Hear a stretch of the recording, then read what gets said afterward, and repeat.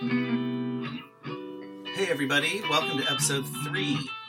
It's Scott Leckie here from Oneness World and Jointly Venturing. Together here today with Ashley Bloom, and today we're going to have a conversation about cryptocurrencies.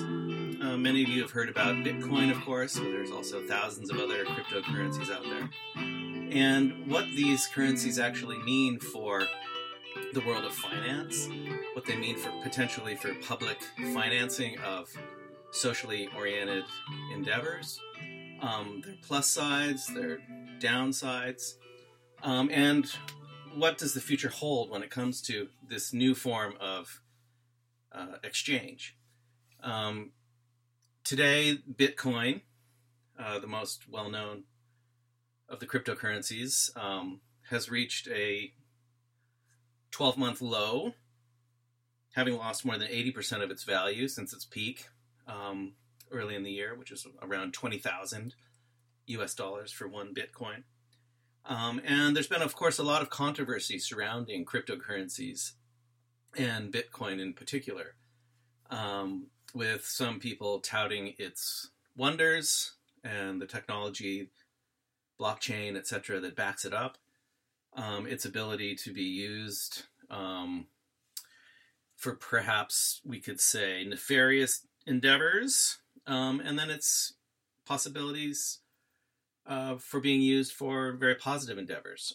So we're going to talk just briefly about how could Bitcoin, how could cryptocurrencies, generally speaking, fit into new visions of how we, as the human race, decide to organize ourselves politically.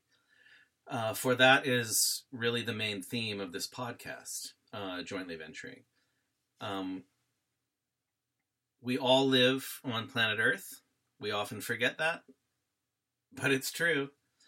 We are all 100% dependent upon planet Earth, and yet we continue, as one species of humans, to divide ourselves into nationalities, into races, into genders, into classes, into citizenship groups, and so on and so forth. A lot of division going on, not enough unity going on.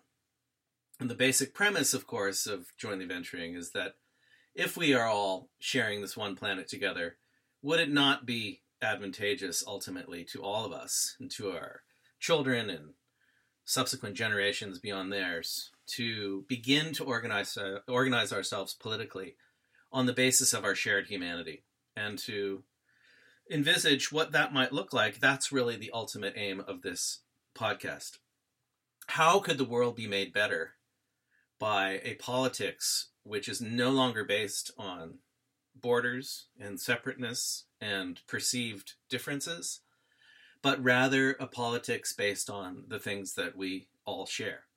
Because at our core, we all know that the things that we all share are infinitely larger in number than the things that divide us. It might not seem like that when we look at the world the way it is today politically. The number of authoritarian leaders that are taking control of countries, the continued threat and use of force against people and peoples and nations by so many leaders across the world, and so on and so forth. It's not very difficult to find bad news.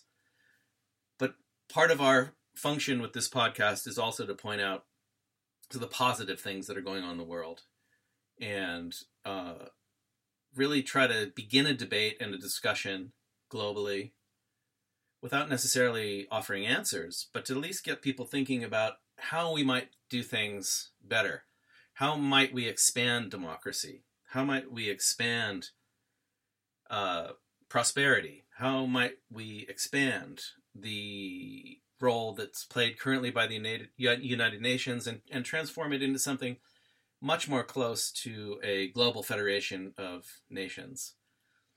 A number of people have commented on the difficulties of doing this, and even Yuval Noah Harari in his recent book, 21 Questions for the 21st Century, despite being so progressive in so many of his thoughts, he explicitly notes that the idea even of having a world government comprised of equal nation states is not only something highly unlikely, but also something highly undesirable. So, we would perhaps be at odds with that point of view, and hopefully we'll be able to talk to Mr. Hariri at some point about that perspective. But that is a perspective shared by many.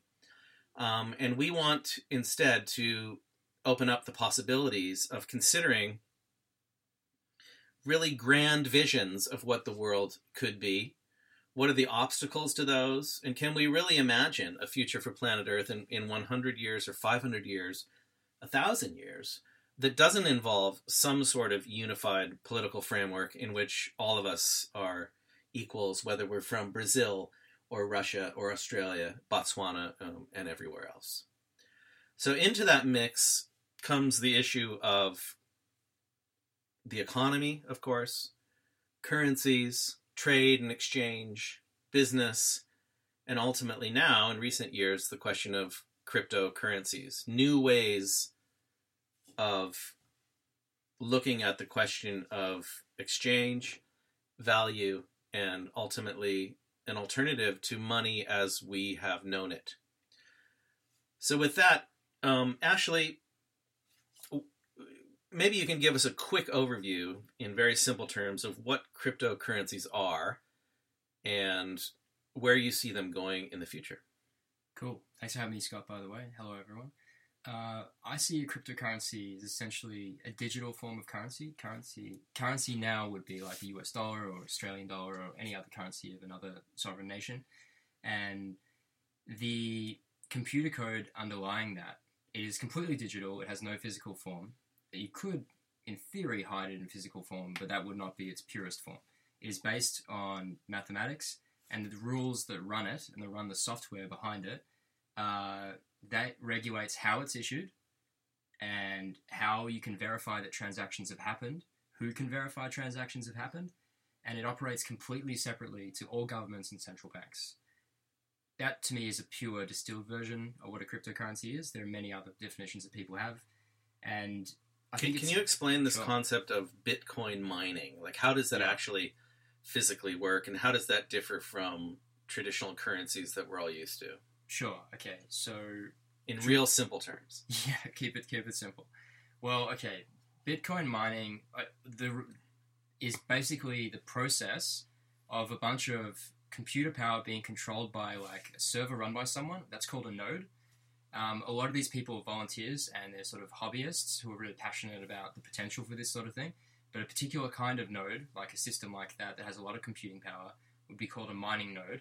It runs the Bitcoin software, and what it's essentially doing is it takes what was coded in at the very beginning and never changes, which is the rules that every 10 minutes, a whole bunch of transactions on that network are going to be put into a package called a block. The block will be regulated in how often it will be created and broadcast out to the network, and the miner is the one that wins that block, wins the right to put all those transactions in a box called a block, and then it will link back to the previous block, and that will form a blockchain, a chain of blocks.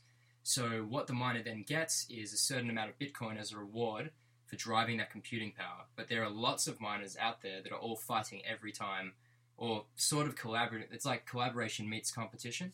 They're trying to all solve the mathematical problem needed to wrap up those transactions. And it's really intricate, so I don't want to get into the weeds with it. We could in the future if that was ever interesting to people. But yeah, so what they're trying to do, and that actually effectively secures the network, because so much computing power costs a lot of electricity to run, which right now is not sustainable, right? And like I'm a man who's conscious of that. But I believe green energy is becoming mandatory because electricity prices are ballooning everywhere, almost everywhere in the world. So it makes more and more sense to be even economically rationally setting up completely green power. And I believe that is definitely the future of this space, no matter what thrives. So there's a direct link. I think this is something that probably most people don't realize. There's a direct link between the actual use of electricity and energy and the ability to mine Bitcoins. Totally. I don't know. Some people are really aware of that. Most are not, I would say. I mean, it does... The proof of work algorithm that drives Bitcoin, that is basically the evidence of each collective block mined on this chain of all these blocks. And block, again, is a whole bunch of transactions roughly every 10 minutes will be put into this form stored on a distributed ledger that anyone on the internet can access if they have the right website to see it, or if they have a bit of technical savvy. And there's tons of significant businesses now that are, directly piped into this.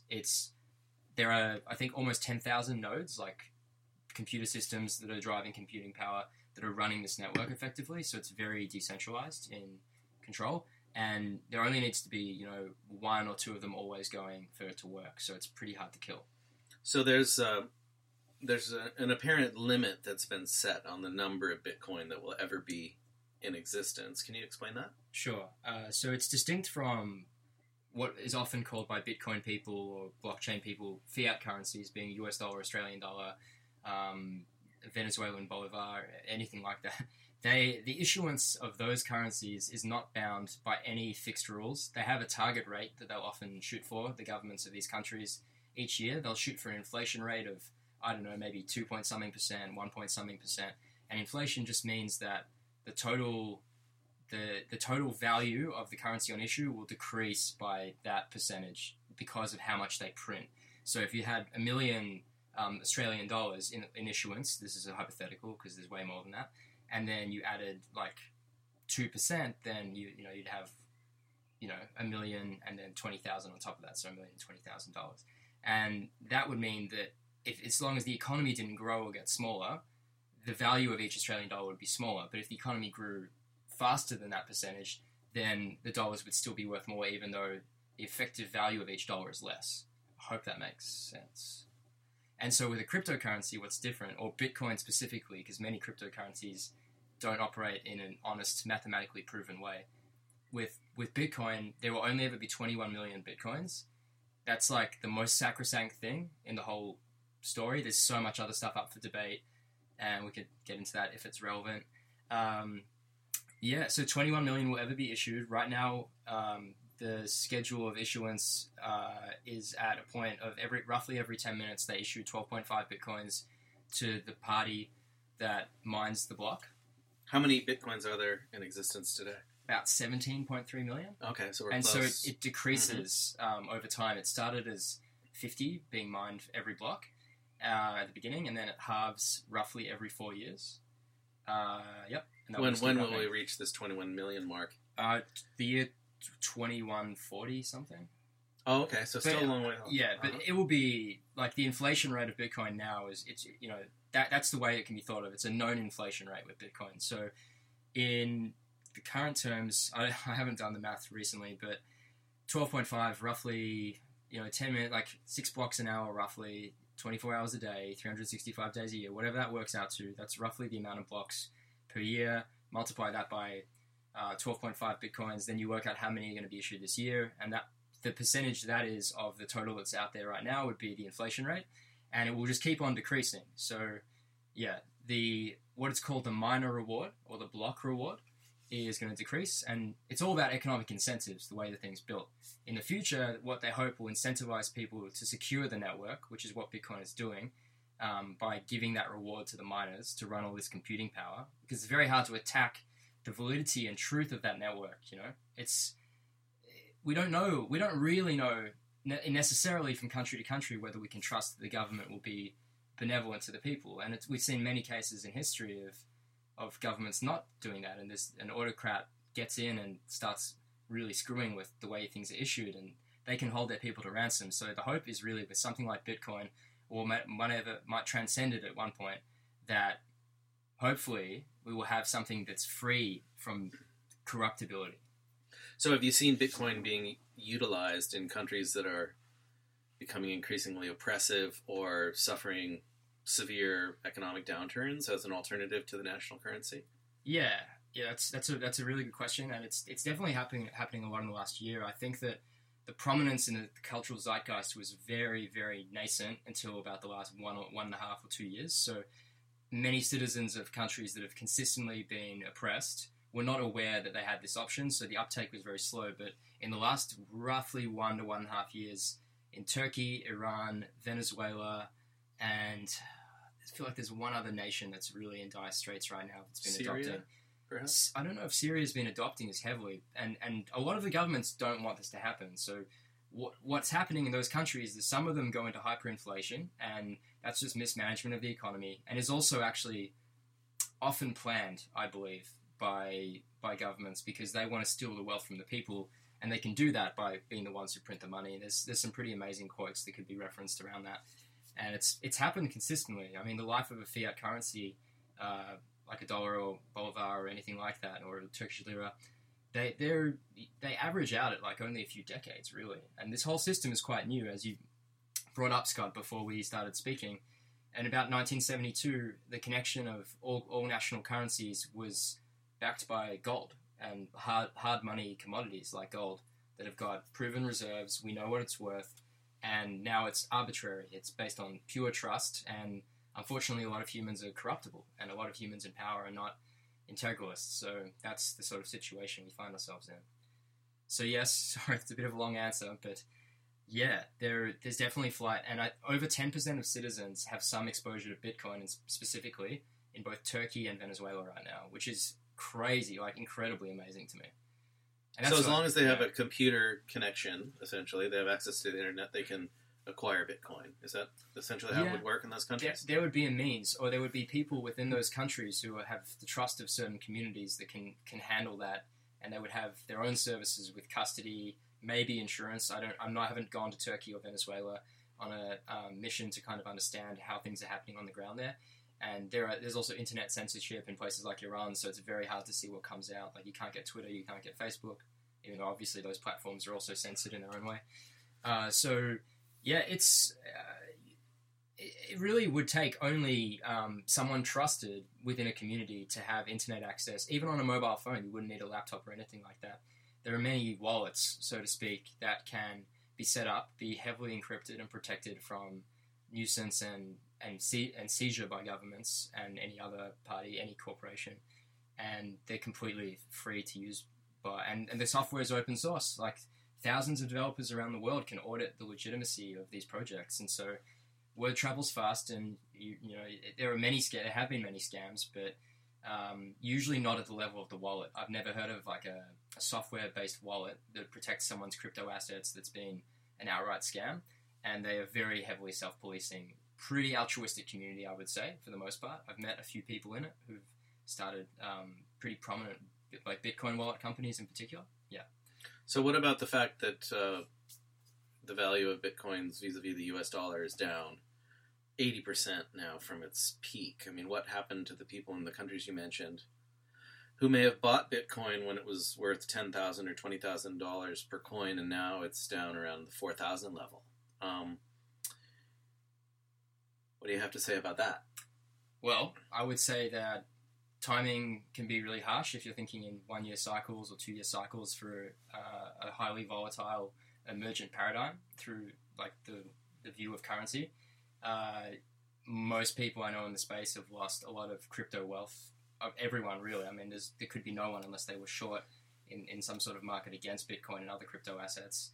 So I think that, that's challenging, but challenging and possibly horrible for some people. But even if they had been living in Venezuela, if they had bought Bitcoin near the peak, they would have lost more money holding their currency than Bitcoin's gone down. I mean, Bitcoin's gone down, it's lost 4/5 of its value roughly to today versus its absolute high, which is a very brief period, by the way. I mean, people would need to have been quite unlucky, even though there were a lot of people entering at that time.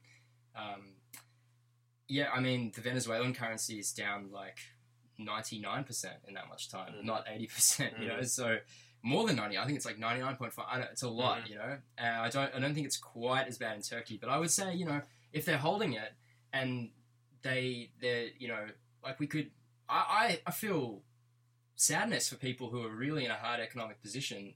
If say they were in Turkey and they've lost more on Bitcoin and they put everything into it to try to get away from how screwed their economy is and how controlling their leader is, that's terrible. But if they bought it for a reason and there's a way for them to hold on to it and there's a way for them to spend it and protect their nest egg, then I can't be sure about where price is going, but I think that they bought it for a reason and they should hold on to it then, because the market, unless the whole thing fails, which is of course possible, they should have bought it for a reason. They should have had a conviction around that. I'm not telling them that they need to be an expert, because It doesn't matter how much I know. I don't know where price is going tomorrow.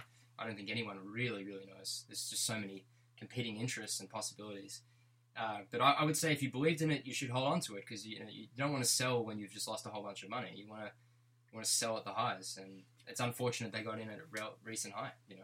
And maybe it takes years, but if there's any way people can afford it, if they believe in it, they should hold on to it. Do you see cryptocurrencies as replacing traditional currencies as time goes on, or will this just be a brief historical blip? So a lot of the time, people who are pretty pro cryptocurrencies, like I probably sit in that camp in general, but I think that a lot of the people I've been around they're so sure that it will be the future of money and it will be all money, that there's no alternative. I don't agree with that. I believe it will be dependent on like whether there's some sort of new world order that's unified, and then I think certain cryptocurrencies have the potential to be part of that unification, which is a holistic thing. It's not just currency. That's just one aspect of it.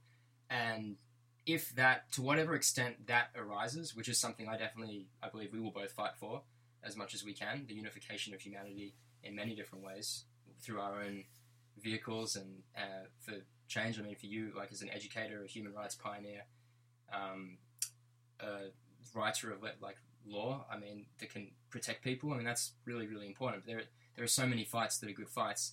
To whatever extent humanity is able to be galvanized and activated in that direction, then great. I think that cryptocurrencies are probably the best way right now, and maybe the evolution of the current cryptocurrencies, if Bitcoin can't evolve in the way it needs to for humanity, that is the extent to which it will be valuable to me. But if nation states retain enormous power and there's very little integral and unifying energy and practical possibility, and the states would rather oppress people at large and authoritarian leaders expand even further and we get into resource wars, etc., we're really screwed, And I don't think the cryptocurrencies will take off heavily, even though there will always be dissidents. Like, I don't want it to... It's either going to be a dissident thing if we end up being oppressed in the future or the world goes to shit, or it's going to be pretty significant, I would say, in whatever form it evolves into. Mm-hmm. Now, one of the other issues that we are going to focus on, both at Oneness World and here on the podcast, is the whole question of tax havens and the ability of largely wealthy people to essentially hide their assets in tax havens around the world, of which there are still dozens in place, and essentially keep them out of reach of the tax authorities in the country where they are domiciled. If you read the most recent literature on this question, the amount of revenue, potential tax revenue, that is excluded from the tax authorities in the world, the numbers are truly staggering, in the hundreds of billions of dollars. Money that could be used, for instance, to end homelessness as we know it on the planet today, that could upgrade all slums on the planet, that could give free education to literally millions upon millions of people, and so on and so forth. So wealthy people, the billionaire class, the 1%, and certainly large multinational corporations have become extremely deft at continuing to utilize tax havens through shell company structures and a whole range of other methods that they use to keep their money out of reach. Now, part of that obviously stems from the ability to retain a level of secrecy and lack of transparency, which makes it more and more difficult for tax authorities to get at these legitimate resources that should belong to the state and not to the individual.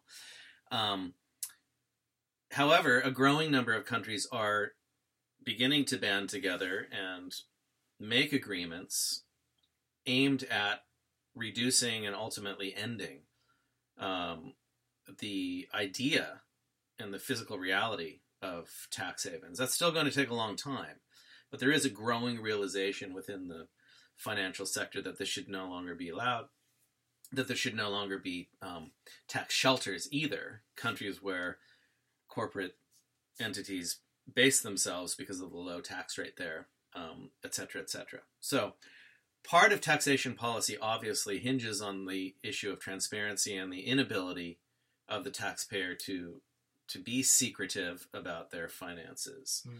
And, some countries such as Norway and perhaps Sweden, a handful of others, actually publish and make public every single person's income in that country every year.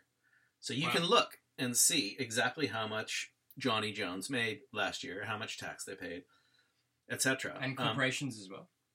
I presume so. Yeah, okay. I'm not certain about the corporate side in Norway and other countries. But measures like that make it increasingly difficult for people to hide their money. Now, back to the question of cryptocurrencies. If we're aiming to construct a world whereby tax evasion and tax avoidance are no longer possible because of transparency associated with financial matters, could not then cryptocurrencies be used in a nefarious way to circumvent those efforts? And if it could, how can it be regulated so that it does not become a new version of a tax haven? Cool question. There's probably two parts I'd want to answer around that. Thank you, Scott. I'm seeing I'm a bit quiet, so I'm going to talk up. So one thing that's interesting to me is that it's seen that the money that is definitely should be paid, the fair share by corporations, trusts, foundations, certain charities as well that are out of place or not effective in what they do. It should be in the hands of the state. I would love to agree with that. However, states sponsor every single war that goes on as well. It's not every state, it's just certain states. So I have a fundamental opposition to roughly, in the US, I think it's like 4% of the budget goes to war, effectively. Of GDP. It would be higher than that. Maybe it might be a bit higher right now. The budget would be much higher. Of the budget, it would be high. Yeah, I think it's under 10 though. But I mean, it's been higher in wars, in like Cold War and World War II and so on. So that is like barbaric to me, and I just can't support that. So I think, it's nice to try to put things in somewhat black and white terms where, yes, there are definitely tax evaders and definitely people who they're incredible at accumulating resource, but they're really in their own world and they're not that interested in engaging with the wider ecology. That, for me, is a big problem. Actually, is one of my closest personal missions, is to get to people, just a few really powerful people like that, and help them see more if they want to see more. I'm not enlightened. I don't know everything. I just feel that I have an interesting world, interesting life, and I know how much joy can come from having a mark on the world. And those people, some of them, have got the potential to have an enormous beneficial mark on the world. So that's a huge personal mission of mine. I think those people who are so good at playing the game, so good at using exactly, like they have all the best advisors, lawyers, whatever, to avoid anything. If there's any loophole that exists in this world, they're going to find it. And their paradigm is one of winning and accumulating. And so that's their sweet spot. That's what they're amazing at. I mean, there's not an accident they're holding billions in wealth, some of these people. So I think what needs to happen is that people need to try to get to those people, because while things change, I'm not necessarily into the states collaboratively getting together and taking that money and then misspending a lot of it, because the efficiency of spending of most governments is utterly disgraceful. I mean, any friend of mine who's worked in government has recounted that to me. That's the anecdotal level. But beyond that, any friend of friend, I don't think I've ever met anybody who said to me, "Oh, government's spending efficiently in this country." It's just not a thing. I think most human beings believe that, who are a thinking person. And so it's a bit of a challenge. It's obviously not ideal to introduce some sort of intervention in the market that says, well, every company, no matter what, even if your effective tax rate is like 2% or whatever, you need to pay a wealth tax. I mean, I'd love to see that. I think that would be really good. I think a land tax, a universal land tax, would be really good as well, because these people, these bodies, these organizations that take up land are also, they're not draining resource, but they are occupying the earth, and they owe the earth something for that, I believe. Everyone who's a property holder, to whatever extent. So those are sort of like some of the broad themes. I mean, I feel like I missed one part of the question that I should be answering as well. How cryptocurrencies aid in nefarious evasion? I would say, I'm speaking only of Bitcoin because there are over 1,000 arguably cryptocurrencies. So it's a bit hard to go through them all, and in this life, and most of them are pretty shoddy, I think, in their how solid and sound and trustworthy they are. Bitcoin is very, very increasingly hard to use for nefarious purposes because it used to be quite anonymous, but what has happened over time is that every single instance of KYC, being know your customer, or anti-money laundering requirements, anytime like trading, like an exchange where people trade their cryptocurrency on, or like a third-party custodian. There's a company called Coinbase worth about $20 billion that's got tens of millions of clients holding Bitcoin, Ethereum, which is the second most prominent crypto asset, and a whole bunch of others. I think they probably list about 5 or 6 instruments right now, and it's insured, and they're backed by huge investors. So it's sort of a bit more reliable, even though it's got a greater fee to get into the market for people. So every time that a person who controls a Bitcoin wallet interacts with such a body, they need to be giving their passport and other such details as required, depending on whether they're an individual or a company, to prove who they are. And over time, this forms a pattern that can be scoured by third-party security companies, consulting companies. There's one right now called Chainalysis that's partnering with governments, partnering with the biggest exchanges. And the days of being able to use something like Bitcoin for nefarious purposes are just very quickly disappearing. There are other things that exist. There's a few currencies. One is called Monero, and that is a far more anonymous currency. So that is getting used far more now, apparently, by people who are trying to evade the law in some manner. Terrorism financing, money laundering, drug dealing, whatever, all those sorts of things. So I would say that Bitcoin's not a good option, but to whatever extent the creators of such currencies like Monero and other things are able to continue those projects anonymously, there's absolutely no way that eventually that some of these things are going to be detected. But the people on the other side who are trying to catch these evaders are also going to do a good job. I think it's hard to avoid, though, because wherever there's been code in this world, there and anonymity, there's been a potential to hide and to create things and give them to people with no accountability, and then to clone them. You can clone software pretty easily if it's open source and accessible to the people. So that's a challenge. But So how about the real world today? So there's 29 million or so people that have cryptocurrencies in their possession. I think I read recently. There is somewhere between 25 and 30 million Bitcoin wallets that are off outside of companies like Coinbase. Coinbase is a bit of a giant in the industry in that they have at least 40 million customers they control all the wallets of their customers in-house, and they're all insured under lock and key.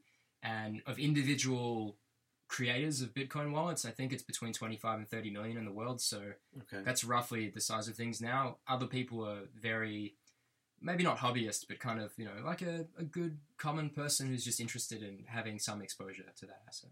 And of those, how many do you think have actually, well, you can probably not answer this question with any accuracy, but what's your sense? Do you think a lot of people have actually paid tax on any gains they would have made on Bitcoin or other crypto investments? Or do you think they've just not done that? Some people, depending on where they live, they'll be watching to see the way the laws unfold. It will change a lot in many different countries.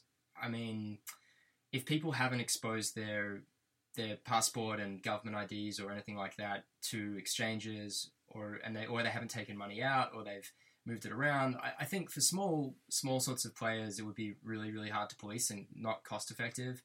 I don't know how common it is. It's hard to say, really. I mean, I don't really have any, like, the only thing you could know from country to country. But legally, I mean, they're meant to pay, right? I mean, I suppose if somebody it's just like any other investment. If you make money on investment, then you pay tax based on the dividends or the return of that investment if you happen to sell it in that year. If it's designated as property. So in Australia, it's considered property, but it has previously almost been considered a currency. It used to be double taxed as well as a commodity.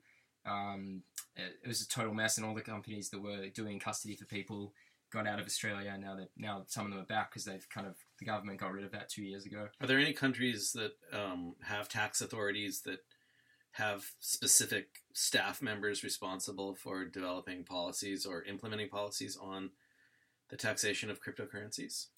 I don't know if there's specific staff members within the bodies. I'd imagine there's definitely new divisions in the US. That's the most litigious country in the world in terms of catching their citizens evading tax. I would say in the last year, given the price has gone down in the last financial year, since most countries treat June 30 as the end of their financial year, it's like not like a lot of people lost money, so it's the policing of it would not be as Have heavy. you ever heard of people writing off losses on Yeah.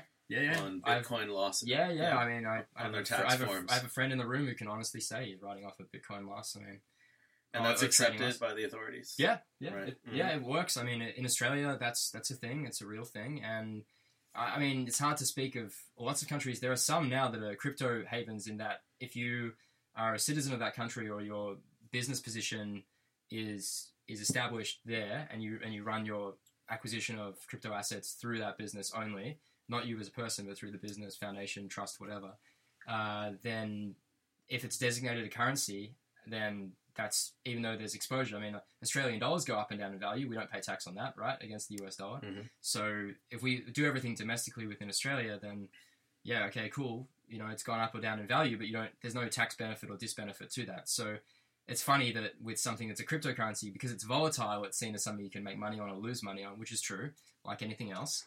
So, I mean, in other countries, you can sometimes legally pay no tax, or in New Zealand, you don't pay capital gains tax if cryptocurrencies were property. So it's all what it's based on. Is it a commodity? Is it a currency? Or is it property? And in the US, every relevant body, the CFTC for trading, the SEC for securities law, and there's another really important body, the IRS for taxation.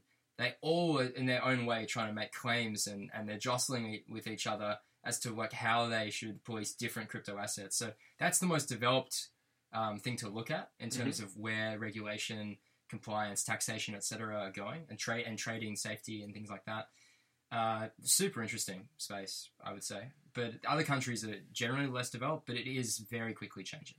So let's imagine we had a quantum leap in human consciousness in the coming years, and ever larger number of fellow human beings out there decided it would be advantageous to come together in some sort of global federation, far advanced over where we're at now, with simply having a United Nations and an occasional General Assembly, more into the format of having a shared government in which all of us had a stake. How specifically do you think cryptocurrencies would fall into that system, if at all? Gotcha. When you say a stake, do you mean people would have ownership of decision making, like voting, global governance? Every person over the age of 16, potentially, or 18, would be able to vote on a whole range of measures. That's, the direct democracy side of the equation, and then the remainder of the issues would be decided by a global parliament comprised of a certain number of delegates from all corners of the earth. Obviously, there's an important point to make here. This does not imply in any way that people have to give up their culture or their sense of belonging to a particular area, or even their citizenship of a particular country. I mean, all of us already are parts of our community or our neighborhood. All of us are part, subsequently, of our village or our town or our suburb. We're then part of a particular state, let's say, within a country with a federal system. And then we're nationals of that given country. So all we're actually doing is just adding a step, adding a layer. And all of us can exist very easily with these layers now in a completely non-contradictory way, and simultaneously be a member of your village, a member of your state, and a member of your country, and have a legal status associated with all of those. So we're really only going one level up, and we're going one level up because we simply think it's more appropriate, it will be better, it will lead to less conflict, less war, more fairness, more equality, more democracy, more freedom, ultimately, down the road. It'll be a long pathway to get there, but that's what we're positing here as a possible way to consider, organizing ourselves. So having that caveat in mind, perhaps when we reach that stage, we might just continue with the current currency-based financial system that we have, where the primary currency is the U.S. dollar, and there's subsequent, currencies such as the euro and such as the yuan and such as, Australian dollar, Swiss franc, etc. Or maybe it's more appropriate to then think about having a truly global currency that matches the global polity in which we are all a part. And, it seems to me, as a very much of a novice about matters relating to cryptocurrency, that there's at least some potential there to use this form of technology as a way to facilitate that process. Sure. So really, I like where you're coming from, Scott. So, I think you're really onto it. There are a lot of experiments happening right now among the cryptocurrencies that exist.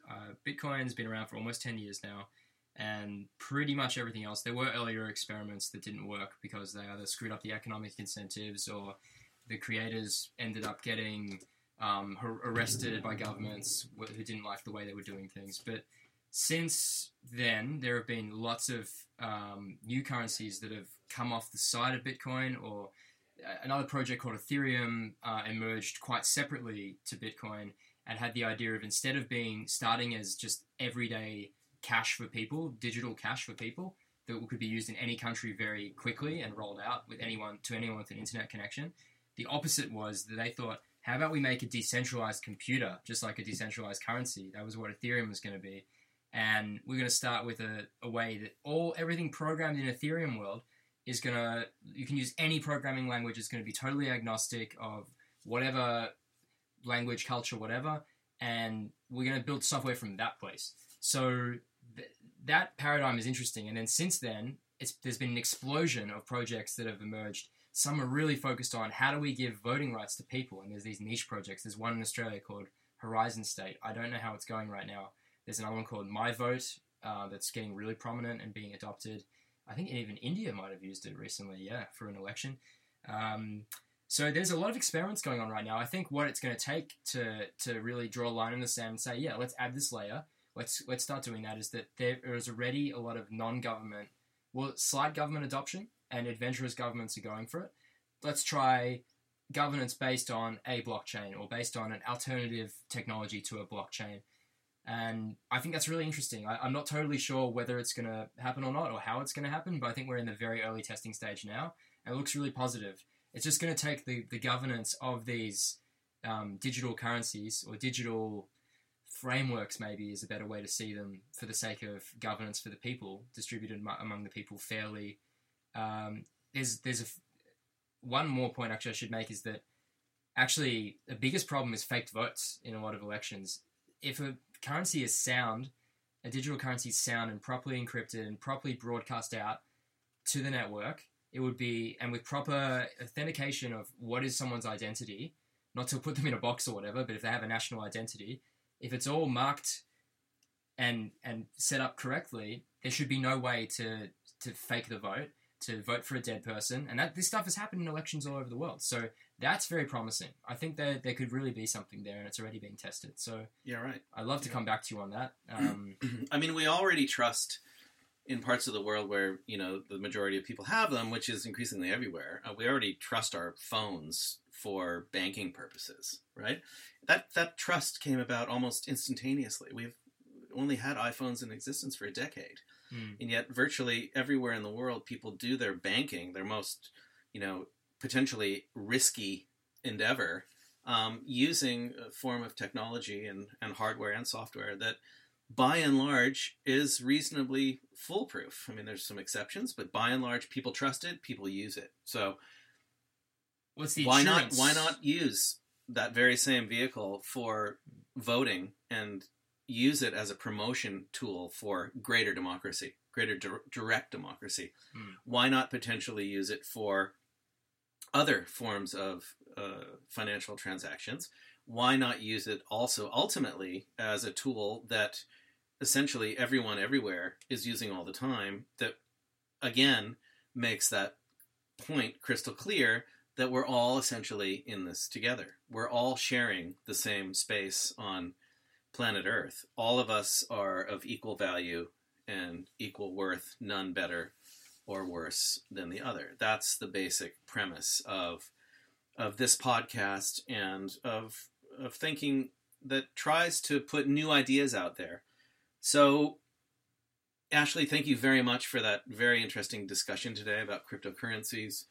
The next podcast will probably address issues related to taxation, how to close tax loopholes, how to close tax havens, how to better regulate international corporations so that the money that is out there can be actually collected in the way it should and be used to solve some of the ongoing and increasingly solvable global problems, focusing particularly on housing and homelessness issues.